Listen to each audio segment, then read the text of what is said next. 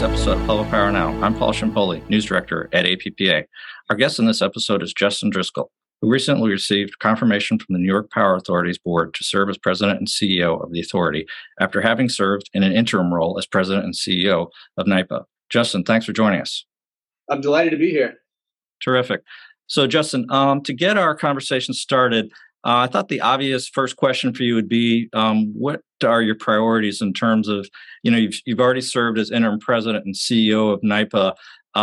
So what have your priorities been in that position? And now that you received NYPA board confirmation, will those priorities change at all? And what are your current areas at the top of your list? Well, thanks for the question. I had been in the interim role for almost a year now, before being designated as permanent, CEO. And one of the key focuses, obviously, here at NYPA, given our mission, has been to make sure that we're doing everything we can to advance the state's clean energy goals. So that's been our mantra since the CLCPA, or Climate Act, as we call it, was passed. And so that continues to be the North Star for us. I had previously served as general counsel for 8 years, so I'm very familiar with the organization and with the unique mission of NYPA in New York State. So just continuing to focus on the advancement of the state's goals, and our sort of foundational approach to achieving the state's goals is our Vision 2030 strategy, which our board approved recently, and which is now in its second year of rollout. And so that strategy really sort of informs and helps us put our NYPA stamp, if you will, on our contribution to the state achieving its climate goals. So that goes across the whole, I would say, NYPA portfolio, generation and transmission and customer work that we do. As you know, we have a unique customer base serving primarily governmental customers. So one of our major focuses is on assisting our governmental customers in their decarbonization journey, being their energy advisor, coming to them with new solutions to their problems, helping them on their path towards decarbonization. So that's a really key focus of ours. And then of course, on the generation and transmission side, as you know, we own and operate large hydropower. So we have to make sure that those hydropower assets are not only in a state of good repair, but also are being properly recognized in the market for their contribution to the energy system. So a major focus is on what we call preserving and enhancing the value of our hydropower. And on the transmission side, we're looking to expand our transmission footprint. As you know, across the entire country, there's going to be a major focus on transmission and a build out of the transmission system in order to accommodate all the wind and solar and other renewable generation that'll be coming on the system. And we're no different here in New York. We have the capacity in our upstate area, the northern part of the state, to produce a lot of wind and solar power. And the big challenge in our state is getting that generation to the load centers, which are primarily downstate, without the ability to site utility scale wind and solar. So the build out of the transmission system in order to move that renewable power, we see as a major focus of NYPA. Great. That's actually a great segue to the next question I had for you with respect to transmission. I just wanted to drill down in terms of a specific project. As you know, New York Governor Kathy Hochul recently announced that NYPA's Smart Path transmission project in the North Country is 2/3 complete. That's a pretty significant milestone. So could you talk about this project and the benefits that will flow from it? And I had some additional follow-up questions after that.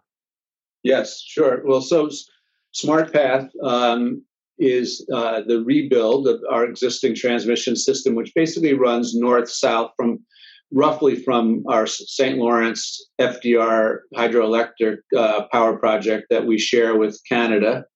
and runs north south from there. And it had been falling in, I wouldn't say disrepair, but wood. It was a wood pole transmission line, and we upgraded those poles to, modern steel pole structure. And so that project is, as you said, now 2/3 complete. The rationale or the driving force behind it was, as I touched upon earlier, being able to move that wind and solar power, a lot more wind than solar up that way, but move that power in a southward direction, and also serving the local communities as well, but moving it to where the load centers are. So we're really excited about SmartPath. We also have another project, SmartPath Connect, which is a further enhancement. And that project just today received an approval from the Public Service Commission that we're excited about, and that will further enhance the build out of the transmission network in the North Country to accommodate the significant build out and presence of renewable generation in that part of the state. Yeah, so just stepping back a little bit. So, is your overall priority for NYPA to be the leading transmission developer, owner, and operator for New York State? Well, I would say we want to expand our footprint. Our Vision 2030 strategy calls for us to expand our transmission rate base by 2 to 3 times its current footprint. We currently own and operate 1,400 miles of transmission infrastructure, which constitutes about a third of the grid. So the remaining 2/3 of the grid, of course, is owned and operated by other transmission owners like Con Edison and National Grid, and they're what we would call the incumbent transmission owners in those areas. So we look to build out. We look to be a major player in the build out of additional transmission. Whether to what percent that will make NYPA an owner of the overall system, I wouldn't want to say or comment on, but we are looking to increase our portion of the overall high voltage transmission grid. Okay, great. Now you've touched upon the Vision 2030 plan already. So is there anything in addition that you'd like to highlight with respect to some of its key elements that you haven't already talked about? Well, one key element is I talked about our customers' decarbonization efforts, but we are also decarbonizing here at NYPA. We have, as you probably know, among our 16 power plants, we have a 500 megawatt plant in New York City that we call the Zeltman Power Plant.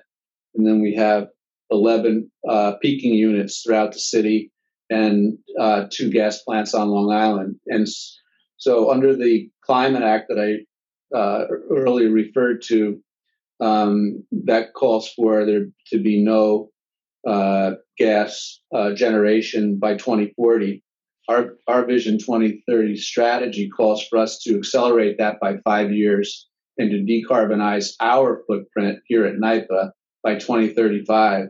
And we're actually exploring ways that we can accelerate that and to close some, if not all, of those plants sooner. Of course, a key part of that is the reliability needs of the system and also the technological advancement and the new sources of generation that are coming online, such as offshore wind and the high voltage DC cables that have been approved by the Public Service Commission. So another pillar of our Vision 2030 strategy is the decarbonization of our own portfolio of generation. Okay, great. And so just looking forward, what are your long-term goals as president and CEO of NYPA, and what do you see your contribution areas of focus and ultimately your legacy will be? Well, we're building on already an unbelievable legacy here at the Power Authority, having built these huge hydroelectric facilities that provide 25% of the electricity supply in New York State on any given day, and so we've got I have a good foundation to build off of. I would say that as I look at NYPA and I look at the future of the energy industry, I think and I'm not the first to say it, we're we're moving toward a more decentralized energy delivery system. And so that means that there are going to be a lot more customer-sited energy resources. And we're in the unique position here at NYPA in that we have these very large governmental customers that are also fully committed to their decarbonization and are looking for creative ways to decarbonize. So as I look at it, I see us as sort of the trusted energy advisor for our governmental customers and assisting them on their decarbonization journey, whether that's as an energy advisor or a project manager or doing the procurement for the construction of on-site solar and storage that we're already doing a lot of. But I see that as a very large part of our focus going forward. And then I would just say that we want to continue to be known as a first mover and an innovator. And so we want to be part of all the R&D that's going on, whether it's with the national labs or some of our governmental customers or the universities around the state. We want to be part of that innovation. So I think that would be. Of course, we're going to continue to keep the lights on and be the provider of a significant portion of the energy supply here in New York State and own and operate an expanding grid. But if I had to think of a sort of a major focus going forward, it would be on assisting our customers in their decarbonization journey in light of the move toward a more decentralized grid. So you touched upon storage, and without trying, pinning you down as with respect to specific projects, love to get your thoughts in terms of where do you see, how do you see the role of storage going forward? I mean, I think in some quarters it's been referred to as kind of the holy grail in terms of technologies in the energy landscape. I mean, how big of a game changer could this be for NYPA in the years ahead?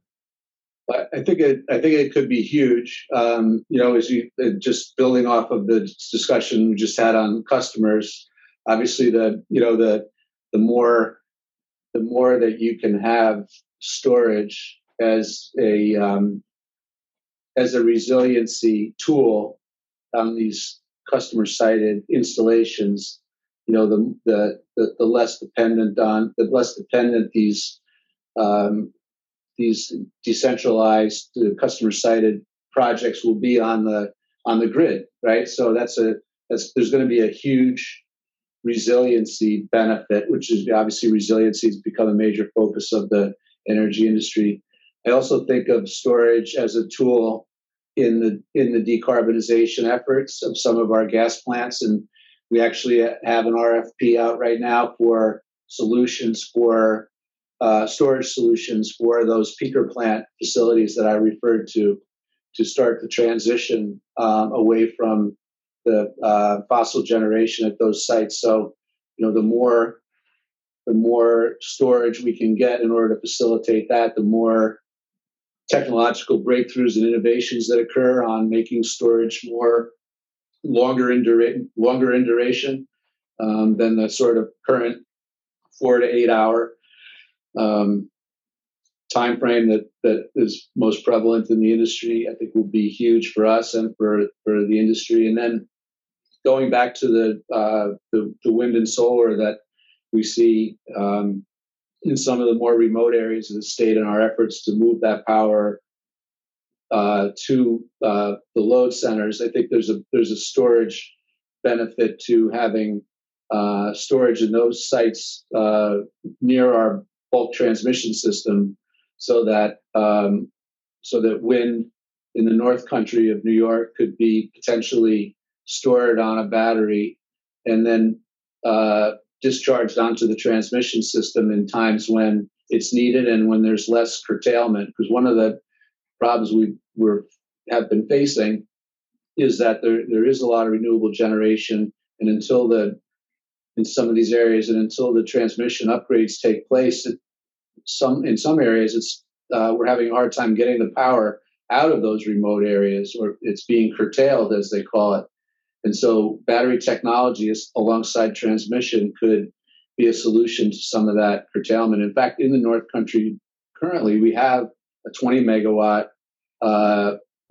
battery demonstration project to accomplish just that, to test whether and how it would work, both from a technology and engineering standpoint, but also from a market standpoint of storing some of that. I guess I would say excess wind when you can't get it out of these areas due to transmission curtailment, storing it and then releasing it on a transmission system when the power flows are more favorable. Great. Well, Justin, thanks so much for taking the time out of your day to speak with us.